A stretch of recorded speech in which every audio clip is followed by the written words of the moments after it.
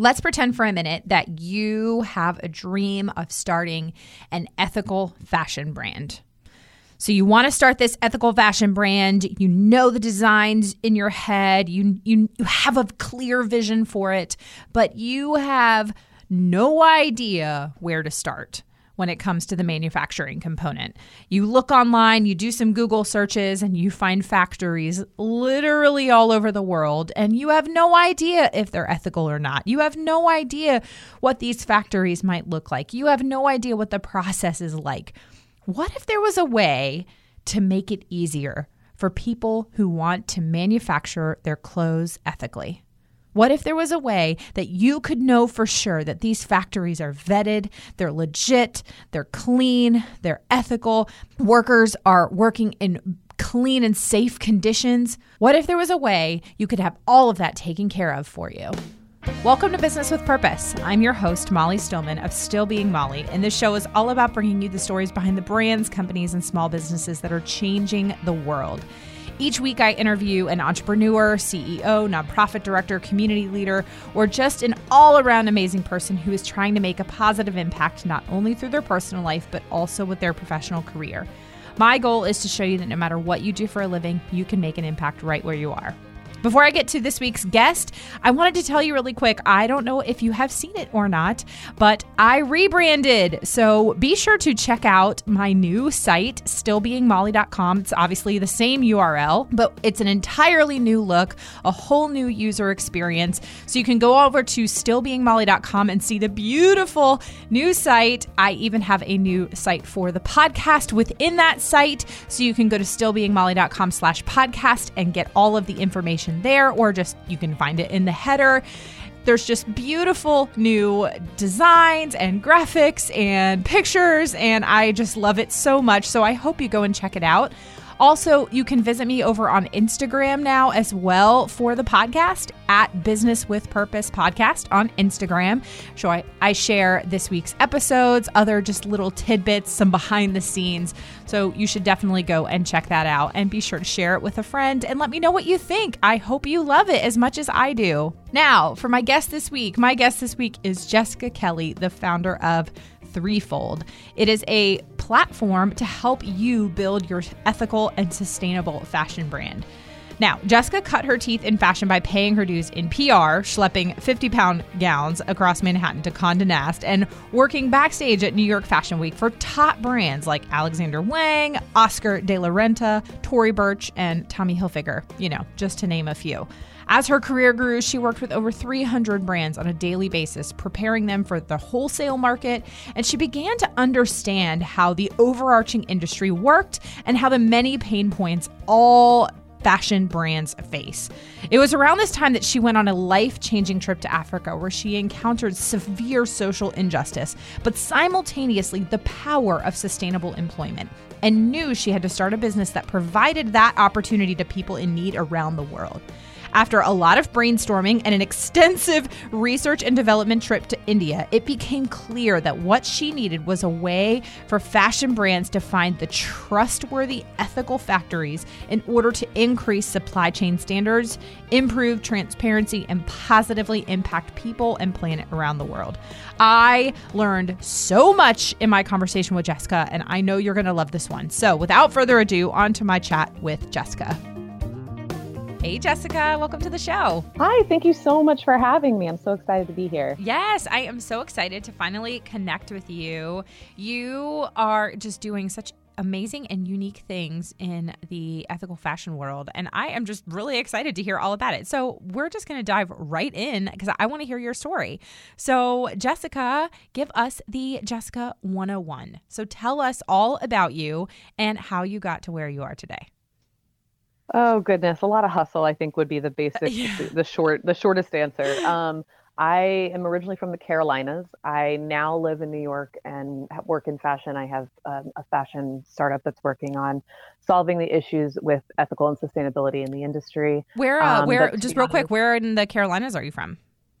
Oh, I'm from Charlotte. Oh, okay. I am in Durham, so. Oh, my goodness. Oh, wow. Really small world. Yeah. So love North Carolina. Charlotte, dreaming of fashion, wanted to live in New York my entire life. Yeah. Was just ready to get here. And I didn't know anybody when I moved here. So it really was just like a lot of hustle. It was always like networking and looking for opportunities and being willing to work the hardest and smile the biggest. And so yeah, I started in fashion PR.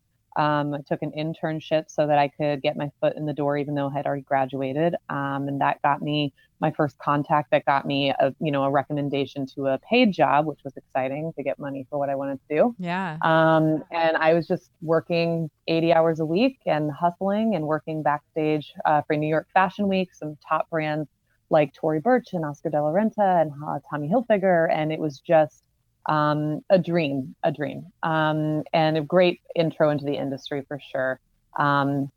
And from there, worked for a massive fashion trade show. So I was working with over 300 brands on a daily basis, getting them ready for market twice a year. And that turned out to be actually a very, very incredible opportunity that had opened for me, because I don't think that ever would have been really my direction, is like, this is what I need to do to get to where I want to go. Yeah.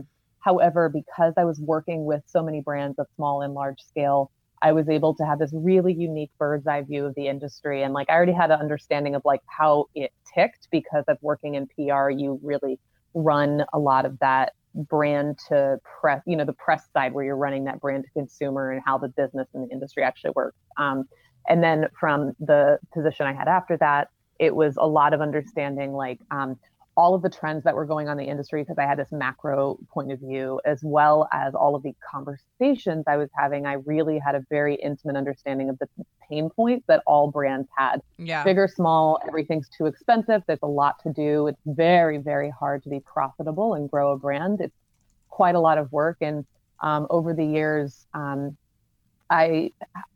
sometimes I'm still surprised. However, I've gotten to the point where I'm less surprised when I learned that like a brand closes that you would think is just doing fine. Yeah. Because it really is, it's a struggle. It's a massive struggle, and there's a ton of competition out there. But I love fashion. I would have particular grace and gifting for it. And I think that was just always instilled in my heart. And I happened at the same time I was working at this job, started wanting something a little bit more meaningful. And at the same time, I had gone on this mission trip to Zimbabwe and just was not prepared for how much that was going to change my life. I was face to face with really, really unbelievable social injustice on a scale that I had not seen it. And at the time, a dictator, Mugabe, was still in power, and just the people had nothing, but they were so joyful and so generous. And there was so little that I could really affect and do within like the 10 days that we were there. But I saw how important it was and how impactful it was for people to have a sustainable job, because they didn't want a handout. They wanted to provide their children the life that they dreamed of on their own. Yeah. And a handout is so fleeting. It lasts, you're hungry in 3 hours again, like it's so temporal. And because I am such a big picture thinker, I wanted to change what the issue was from a systemic point of view. And so I came back from that trip just absolutely on fire for something. I was like, I know I have to do something that's going to create sustainable employment around the world. I know it's going to be through fashion. That is all I knew, and that was it. So I had to figure out what that was and throw a lot of stuff against the wall to see what stuck, and try and fail and try and fail. And basically that's resulted in now what Threefold is. And that came off of a trip that I'll talk about in a second to India. But basically Threefold, we help startup fashion brands that are navigating the corrupt and confusing supply chain to get connected to a sustainable community, find ethical factories, and grow their business. And that's just it's more fulfilling than I can possibly put into words. I am working and thinking about it at all hours of the day, night, weekends, weekdays, and I love every second. That's amazing. So what was this trip to India that really inspired you to start Threefold? Well, I had actually already started Threefold at that point. I started it as a marketing agency because my degree was in marketing. I was skilled at creative and understanding the business of the industry. And I wanted to just get moving, honestly. Yeah. Like one of my favorite expressions is you can't steer a parked car. I believe in that incredibly strongly. And so I just got started talking to people I'd worked with in the industry, went to trade shows, talked to brands, got a couple clients. But overall, like I had like a 10% give back model. And again, with someone that has a heart for systemic change, that was just nowhere near going to hit the goal of what I really wanted to do to start a business. Yeah. And so I did a GoFundMe for my 30th birthday, and I went to India for a month for a research and development trip.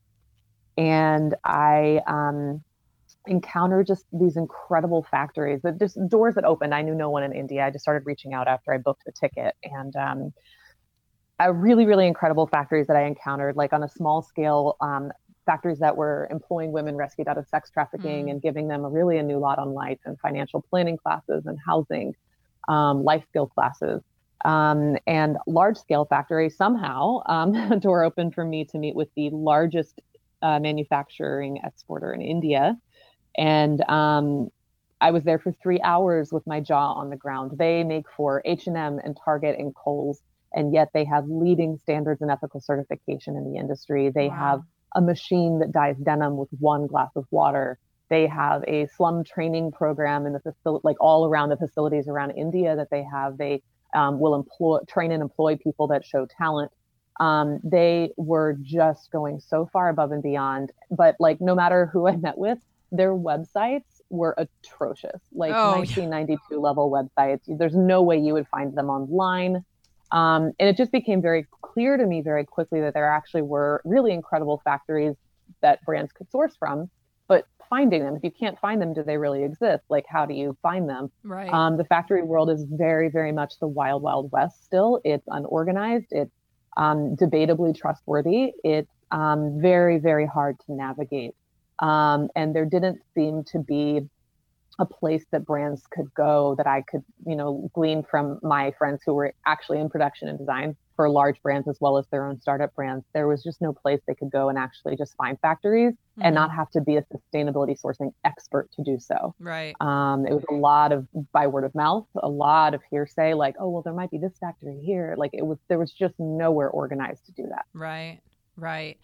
That's interesting that you say that, talking about having that experience with that factory that manufactures for H&M and Target and things like that, because I think that is, that kind of breaks almost that or breaks down that, I think, understanding or picture in our head of what a lot of these sort of major brands are doing when it comes to their manufacturing. I mean, and H&M just sort of, even personally, if I'm just being honest, like in my mind has always just been a sweatshop manufacturer, because I walk past their store in the mall and I see a sign that says, jeans for $9.99. And I just think, how in the heck is it even possible for you to produce jeans for $9.99 and sell them for $9.99 and have been ethical the entire way through the supply chain? So I would just kind of I'd be interested to kind of hear your perspective on that, because I know that it's not obviously across the board. Now, they're using multiple factories, but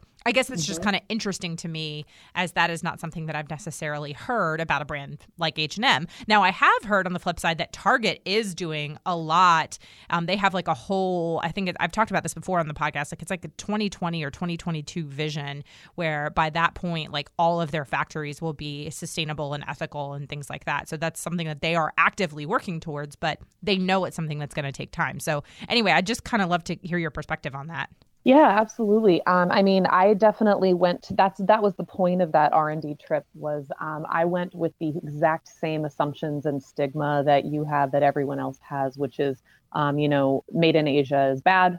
Large brands or sweatshops, like things that I think the frustrating thing that I get with being in this space as somebody with quite a bit of years of experience in the industry and understanding of the industry as well, is the need for people to villainize one thing and create these really black and white issues, when what we actually have is an incredibly gray, large problem to solve. And so H&M, that was one factory I've been to. I cannot speak for all of their factories. However, they do list their entire factory list on their website.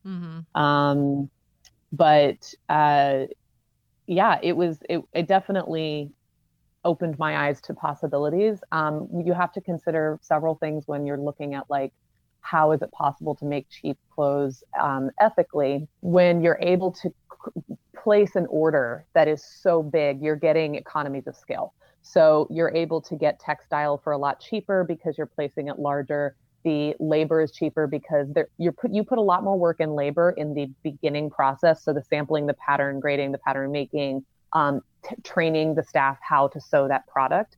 So once that's actually done and they know what they're doing, they can just keep making the same product. They've already been trained on it. So when you are able to scale up the size of your orders, the price goes down because that's the easy part, is just doing more of it. And again, like textiles, being able to bulk order textiles is also a thing. In my opinion, from my experience, I think it is easier to ensure ethical standards than it is sustainability standards. So I think I see the price going up much more significantly when you start dealing with organic cotton, botanical dyes, hand woven fabric, things like that, because the labor takes longer, the resources are more specialized. And so I think that's where you'll see that price increase much quicker. But you have to consider that they're producing in places like Bangladesh and India, where the cost of living is incredibly low compared to here. So even a similar wage over here, it's much cheaper over there based on their, how much it costs in their society. So, I mean, I went to India for a month on very little money, given the fact that I was there for an entire month, because food is super cheap.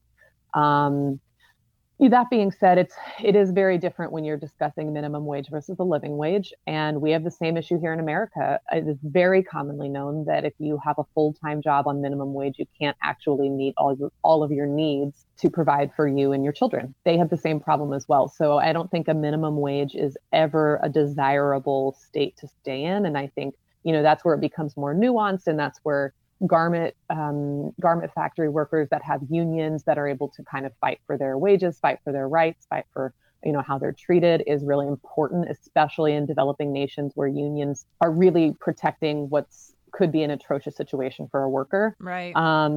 They are able to go, hey, this isn't working anymore, and fight for a better standard of living. But yeah, I mean, it's incredibly nuanced. I will say, from my experience, I think Target and H&M are doing some of the most work in taking up their own and trying to really get better at what they offer, at educating the consumer, which, as someone from the Carolinas, that's huge. Because here in New York, I work in the industry, people understand what's going on. They read the Women's Wear Daily. They know that things are an issue, even if maybe they don't put the same amount of attention that I do into it. But when I go home, my parents don't understand all of this and don't think about it. Sure. They go to TJ Maxx and they don't ask how things were made.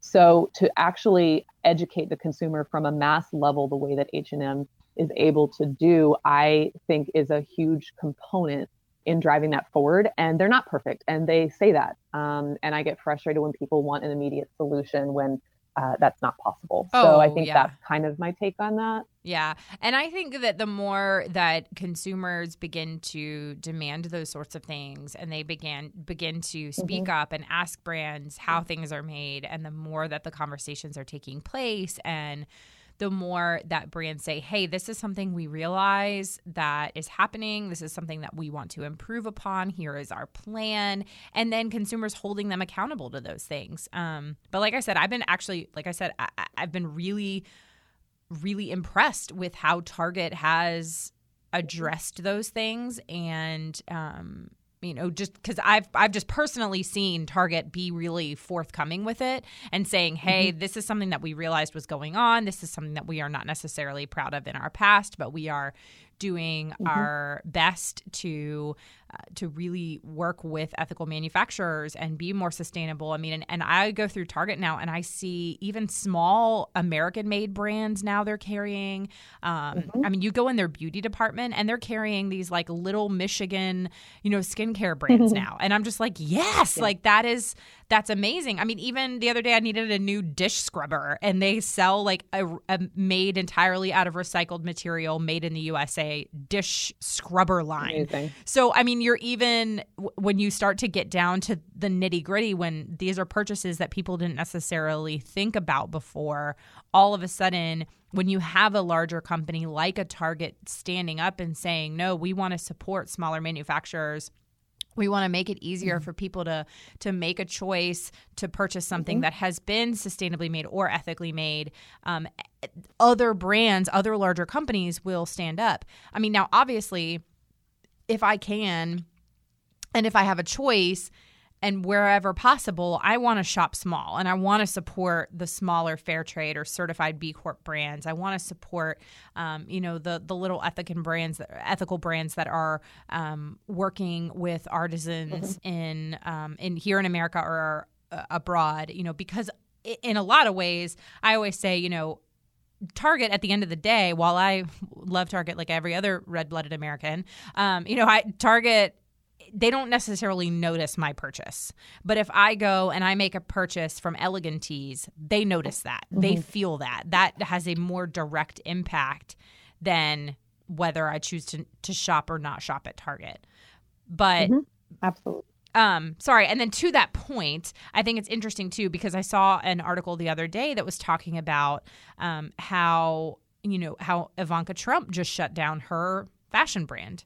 And that is in direct response to consumers no longer purchasing her products. And so, this is nothing about like her political stance, but just like when people began to see what the way that her products were being manufactured, all those kinds of things, like consumers began to say, hey, we're not going to purchase from them. Then Nordstrom stopped carrying her line, all those things, and it adds up. And eventually she had to shut down the fashion line. So, consumers do have a massive power, and I think we just saw that as an example in practice through what happened with Ivanka's brand. Yeah, absolutely, and I think that's one of the things that I appreciate about H&M and Target in their role that they play is that there are a lot of incredible smaller brands. And I mean, my gosh, you can go down an Instagram hole just going through the hashtag ethical fashion. There's so many great brands. I mean, it's so easy to start a brand these days. It's a very noisy market. So there are a lot of actually really great options. However, it's going to take a lot longer for that many brands to make the industry shift.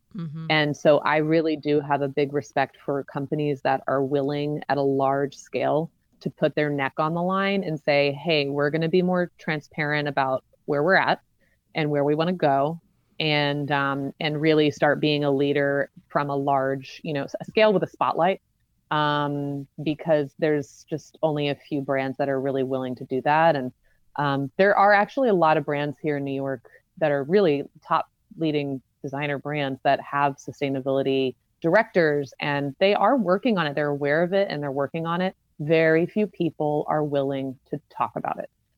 So I've had a lot of conversations with directors of sustainability at brands here that are, doing interesting things. They're trying to figure things out. So there is some of that going on, but they're not going to talk about it publicly because no one wants to have their, head on a chopping block the way that H&M does.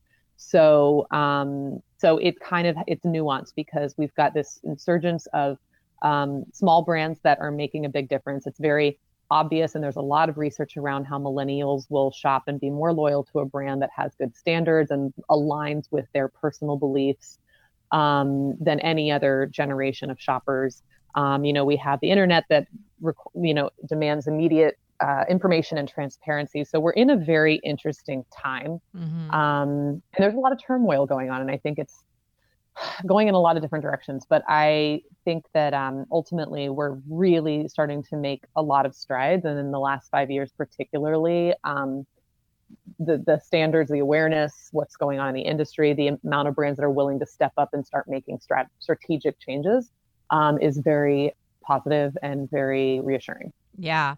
I think it's interesting and kind of timely that we're having this discussion because Athleta actually announced, I think today, well, I mean, by the time people hear this, it'll be a couple months ago, but Athleta announced that they are now a full-blown certified B Corporation. Oh, that's amazing. I haven't seen that update. That's awesome. I mean, it literally came out today, I believe. And so, Athleta also, they're owned by a larger parent company that has Banana Republic and Old Navy and Gap in there. And so like, yeah, they're owned by Gap. Gap does a lot too, actually. Yeah. So I wonder at what point are all of those other brands with, that are, because it's just Athleta right now. So at what point are Gap and Old Navy and Banana Republic going to really follow suit and also be held to those standards as well? But yeah, I was looking at the website. They have like a whole core values, and they have, now that they're an entire B Corp, and then they have like a 2020 plan of here's, what we're doing right now. Here's how we are manufacturing. Here is our sustainability initiatives. Here's our women's empowerment, all these kinds of things. Like they have this whole full-blown plan. So I just think, I think that's amazing, because I was saying in one of the in my Purchase with Purpose Facebook group that I run, which is just a great place for people to kind of have conversations about these sorts of things. People were like, look, it's a whole store, like in a mall that you can go to and shop and know that, you know what I mean? Like, because that can be such a frustration and a pain point for consumers, is like, sometimes you just wish you could go to a store and try it on. And so often in the ethical fashion world, that is very challenging if you don't live in a city like New York or San Francisco, where a lot of the ethical fashion companies have a brick and mortar. If you live in Raleigh, you might have like the Flourish Market, and that's it. Like you have very few options. So anyway, I just think that's kind of interesting and timely, considering we were having this conversation. It absolutely is. Although I will say, as somebody that's a New Yorker, I still do a lot of online shopping. Like it's just easier. You can find everything, and you don't have to trek all over town on the train for it. The trains don't really work anymore. So it's actually on some days, especially the weekends, even the same boat. So Yeah. Now I wanted to ask, because, I just think what you're doing is so interesting and so unique in really working to connect brands with factories and making that whole process easier. Because so often when I speak with entrepreneurs, especially in the fashion world, they always talk about how one of the most difficult pieces of, maybe they have an idea and they have a designer and they have all these kinds of things, but then, one of the most difficult pieces is sort of that back end, the manufacturing side and the nuts and bolts of it, which can be really overwhelming. How did you even begin to navigate this? And then how did you really implement it into your business model? As far as finding the factories or thinking of the idea, what kind of, I think whatever makes sense for you as far as like the progress of that, whether it was, what came first, sort of chicken or the egg. And I know you said at first that Threefold was just more of a marketing agency. I think it was the trip to India. It was just seeing how clear the problem was, that there were actually really great factories. They just are unfindable. Yeah. So I guess so then how did the injustice of that bothered me. Yeah. So then how did you go about finding those? Like, because obviously there are so many. So where do you even start? Yeah. So there are actually about 6 or 7 industry certifications on ethical standards. So we actually just work with those factories. Okay.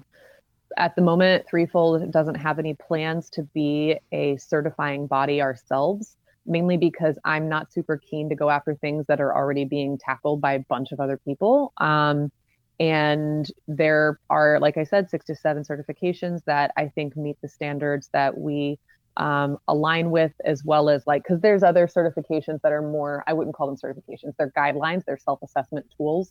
I won't put our company's name on that, because nobody that's an unbiased outside worker is coming in to check on them. However, there are a lot of certifications where there's an auditor that doesn't work for the company that's coming in twice a year, and they're looking at their books, and they're talking to the staff, and they're checking the standards for the building and everything that's available to them and the rights that they have. So, somebody is checking on them, and they have people full time in each of these countries. So it wasn't really something I felt like we needed to start from ground zero on. We could rather just start from the 20th floor. So, so we work with any factories that have an up-to-date ethical certification in one of those certifications. And so that means they all kind of have varying minimums, but they basically cover no slave labor, no child labor, no discrimination, clear communication from management, the right to unionize, health, building safety, working conditions, an environmental improvement plan. That one will vary a lot because some will want higher standards, some just want to show a consistent improvement and strategy of growth. And again, that goes into, like I said earlier, sustainability will play a lot of difference in the price. And yeah, so there's a lot of, they all have basically the same standards, but they'll vary on the, if they defer to, like, fair wages is another one. So they'll defer to the minimum wage of the area, or they'll require a living wage. So fair trade costs more because they require a living wage. Things like that. But so we will work with any factory that's up to date. And we have been building the platform. We've just started development on the actual platform that is going to be for brands first quarter of 2019, since November. And what the vision for that is we equip brands in two ways. This is the one that we'll be launching in 2019, and it's going to be a online platform that allows brands to actually sign on to search ethical factories around the world based on what they're making, and to send their tech packs, compare pricing, and then manage their production all in one place. So it's going to be a half two-sided marketplace where you can kind of navigate that world, and then half project management tools. So once you're going through production, you can at least see the stage you're at and get reminders when you're passing deadlines. And then the other ways that we equip brands, and usually the fastest and easiest way we equip brands is our Deadstock District community. And that allows brands to join, get connected to a private community of fashion professionals and business owners that are interested in increasing standards and ethical and sustainability in the industry. And so it's a private Slack channel, and it's a private Facebook group where they can chat, find resources, learn, as well as list their fabric liability, sell their Deadstock fabric, and actually like reduce some of that pre-consumer textile waste. We have so much fabric just lying around in fashion. So if we can use that and not make new fabric, that's also going to be better for the planet. So but just the community aspect alone is super huge when you're starting a brand, because you're like, I don't know how to do taxes. What is a tax for a company? I don't know. Like, a lot of these things that you just like don't have all the answers to. Being connected with a community that's like, oh, I know what thread's more sustainable. You can use this company. Or, oh yeah, we figured that out. You can, send your stuff here. So we can all help each other, be better at the lane we're running in. That's amazing. And I think that's such a powerful, it's such a powerful tool for brands that I know is so necessary. I have so many friends who are owners of ethical fashion brands, and I hear their struggles and I hear their pain points, and so often they just want to commiserate sometimes with each other, to just be like, do you have this issue too? Yeah. Has this happened to you? And that can almost be so needed, especially if you like aren't in New York, when you're not like around bumping into people constantly. Like I take full advantage of the fact that, like, living here, I'm going to an event tonight. I have an event on Friday. Like, my calendar is sometimes too full of events. I'm like, I need to sleep. But when you're, wherever you're at and you want to start a brand and you have something you want to do and affects a local community and affects artisans, and you have a heart for that, you should be able to be connected to a community that can help you do that too. Yes, I completely agree. Community is so important in no matter what industry you're in. But a lot of, especially in the ethical fashion world. I remember, my friend Bethany, and she'll be okay if I share this story because she shared this story publicly. But, last spring, for years, shoppers of the Root Collective had been begging for a pair of like red flats.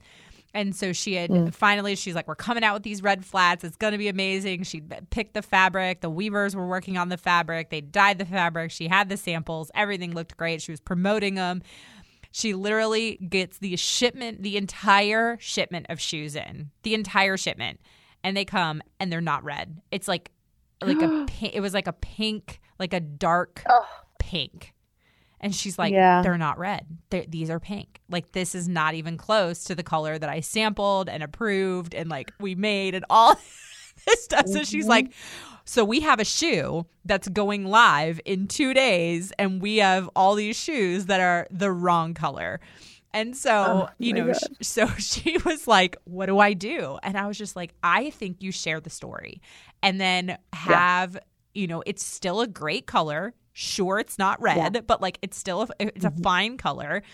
And then share the story. And so she ended up calling the color pink lemonade. So it was like, like when life hands you lemons, make pink lemonade. And so that's amazing. But yeah, and so it's just but then there were so many other ethical brand owners who kind of came in and were like, oh girl, like that happened to us this one time where we got an entire shipment in and everything was wrong, or everything was the wrong color, or we had the wrong fabric on the wrong style, or, and so sometimes that stuff just happens. But when you have a community of other business owners who have been through it, they can commiserate with you and say, it's going to be okay. We're going to get through this together.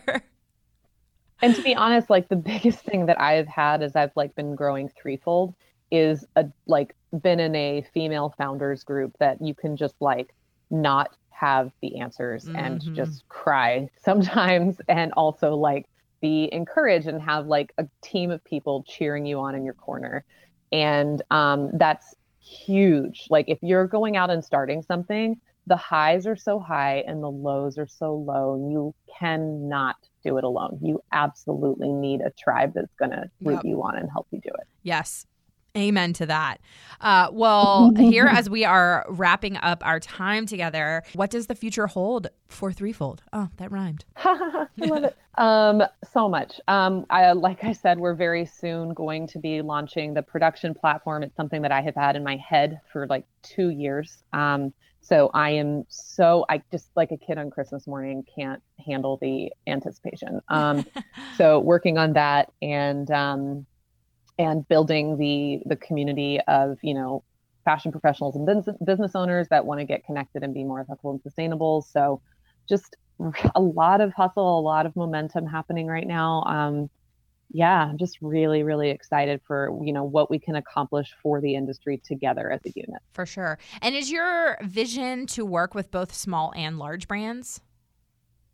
Absolutely. My vision 100% for Threefold is to see a day when the industry is 100% ethically made. That's awesome. So we'll start small because that's definitely the most immediate pain point is, holy crap, how do I find a factory? What does that mean? What does that look like? What are the standards they're supposed to have? We can equip them very quickly right now. Bigger brands are going to take more time, mainly because they already have a process in place. They already have factories. There's a team of hierarchy that needs to be go through before you can really make decisions and changes. So it's going to take a different strategy to tackle the corporate ladder. But the good thing and news is that we're positioned at a perfect time and place, that the industry is listening and ready to move, but they're not sure how. So they're watching and they're waiting.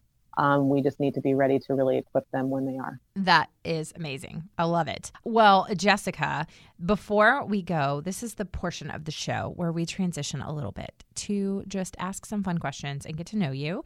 And this is also the portion of the show where my husband inserts a fun sound effect or movie clip of his choice to transition us to the get to know you round. So I never know what it's going to be, as my listeners know. So I take no responsibility for the clip that is chosen. Oh my gosh, that's so funny. Yeah, it's fun. I believe if life gives you lemons, you should make lemonade. And try to find someone whose life has given them vodka and have a party. Question number 1 is, what is your guilty pleasure? Probably binge watching really good dramatic shows on either Netflix or Amazon Prime. Ooh, do you have like a one in particular that you are just loving lately? Oh my gosh, I just finished it. And so now, fortunately, I have my life back until they come out with another season. But Poldark on Amazon Prime. I have heard that is good, but I have not seen it. So if for people that have not seen it or know nothing about it, can you give us like the 12-second synopsis? It is amazing. It is set after the American Revolutionary War, and Ross Poldark is a British soldier who comes back defeated to who he thinks is the love of his life, who is now engaged to his cousin. And his father has died and squandered his inheritance. So he is in Cornwall, England, and has to start from scratch, rebuilding like a life. And what's funny is he is like such a before his time social entrepreneur, because everything he does throughout all of the seasons is like, we've got to be bringing jobs to the people of Cornwall. It's not okay that we're just, throwing our money around everywhere as aristocrats and not letting them eat. And like, which only makes you love him more. And he's an incredibly attractive person. I love it. That's an awesome premise. He also has a fiery redhead woman that's by his side throughout the whole show. And I have fiery red hair, so I'm like, yes. It's great. It's great. I love it. That's amazing. If you could win an Olympic medal for any sport, real or fake, what would it be? Oh my gosh, I've never been asked that question. I mean, you know what? Probably gymnastics. When I was a kid, I did gymnastics. My mom and I watched it every Olympic. We would watch the whole team in the 90s. Yes. That would probably be what I would do. And it would probably be like floor and the uneven bars. I love it. No, I am here for that for sure. Because I mean, who doesn't watch gymnastics and be like, yeah, I want to do that. Like, I totally want to do that. I want to be able to move my body in those ways. Where is your happy place? Traveling, anywhere new around the world. Yeah. My like heart always is drifting to a new place, and my bucket list is 1,000,000 miles long. Yes.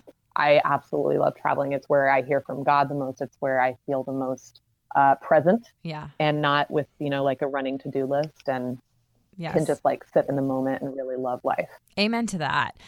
Is there a particular like really unique place on your bucket list that you are just dying to check off?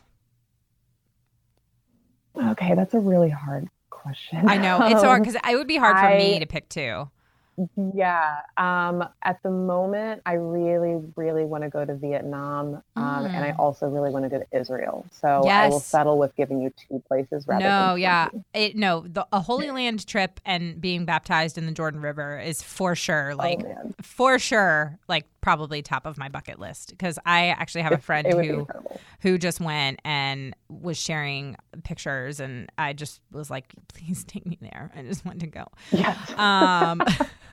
Okay, so my last question is today, what are you most grateful for? I mean, to be honest, I think I'm most grateful for my business. I've been given such a good life. I've fought for it. I've figured out what I wanted, and I've definitely hustled for what I want. But it's literally at the intersection of fashion and impact and travel. And I couldn't have prayed for that if I wanted to when I was in high school. I knew I wanted to work in fashion, and I was, going to be a go-getter and go after that. But I could never have foreseen how perfectly intricate how my business ended up being woven into all of my heart's desires. And that's just been a really amazing journey to walk down. That is beautiful. I love it.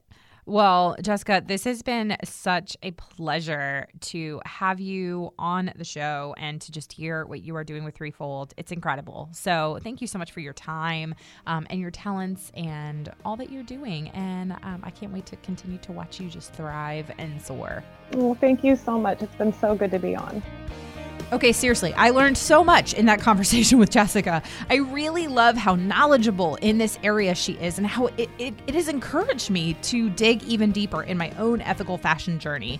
I would love to know what you loved about this episode, or if there was something that you learned. So let me know on social media. You can find me at Still Being Molly on Twitter, Instagram, or Facebook, or at Business with Purpose Podcast on Instagram or Facebook. Don't forget to use that hashtag Business with Purpose Podcast. But seriously, stop by, let me know what you thought or what you learned. Thank you so much for listening to this week's episode. If you're a first-time listener of the show, welcome. Be sure to visit the archives for past shows featuring amazing entrepreneurs and business owners who are literally changing the world with their businesses. And if you are a regular listener of the show, thank you for tuning in and week out, and thank you so much for your support. Be sure to head on over to iTunes, Spotify, Google Play, Radio Public, Stitcher, Overcast, or wherever you listen to podcasts, and make sure you're subscribed to the show. Clicking the subscribe button helps to ensure that you never miss a new episode of the show. And while you're there, would you mind leaving a review for me? Leaving a review really helps me to know what you're liking and how the show personally impacts you. This show is edited by my amazing husband and executive producer, John Stillman, and the music is by Mark Killian of Third Wheel Media. Thank you so much for listening, and go do something good with purpose on purpose.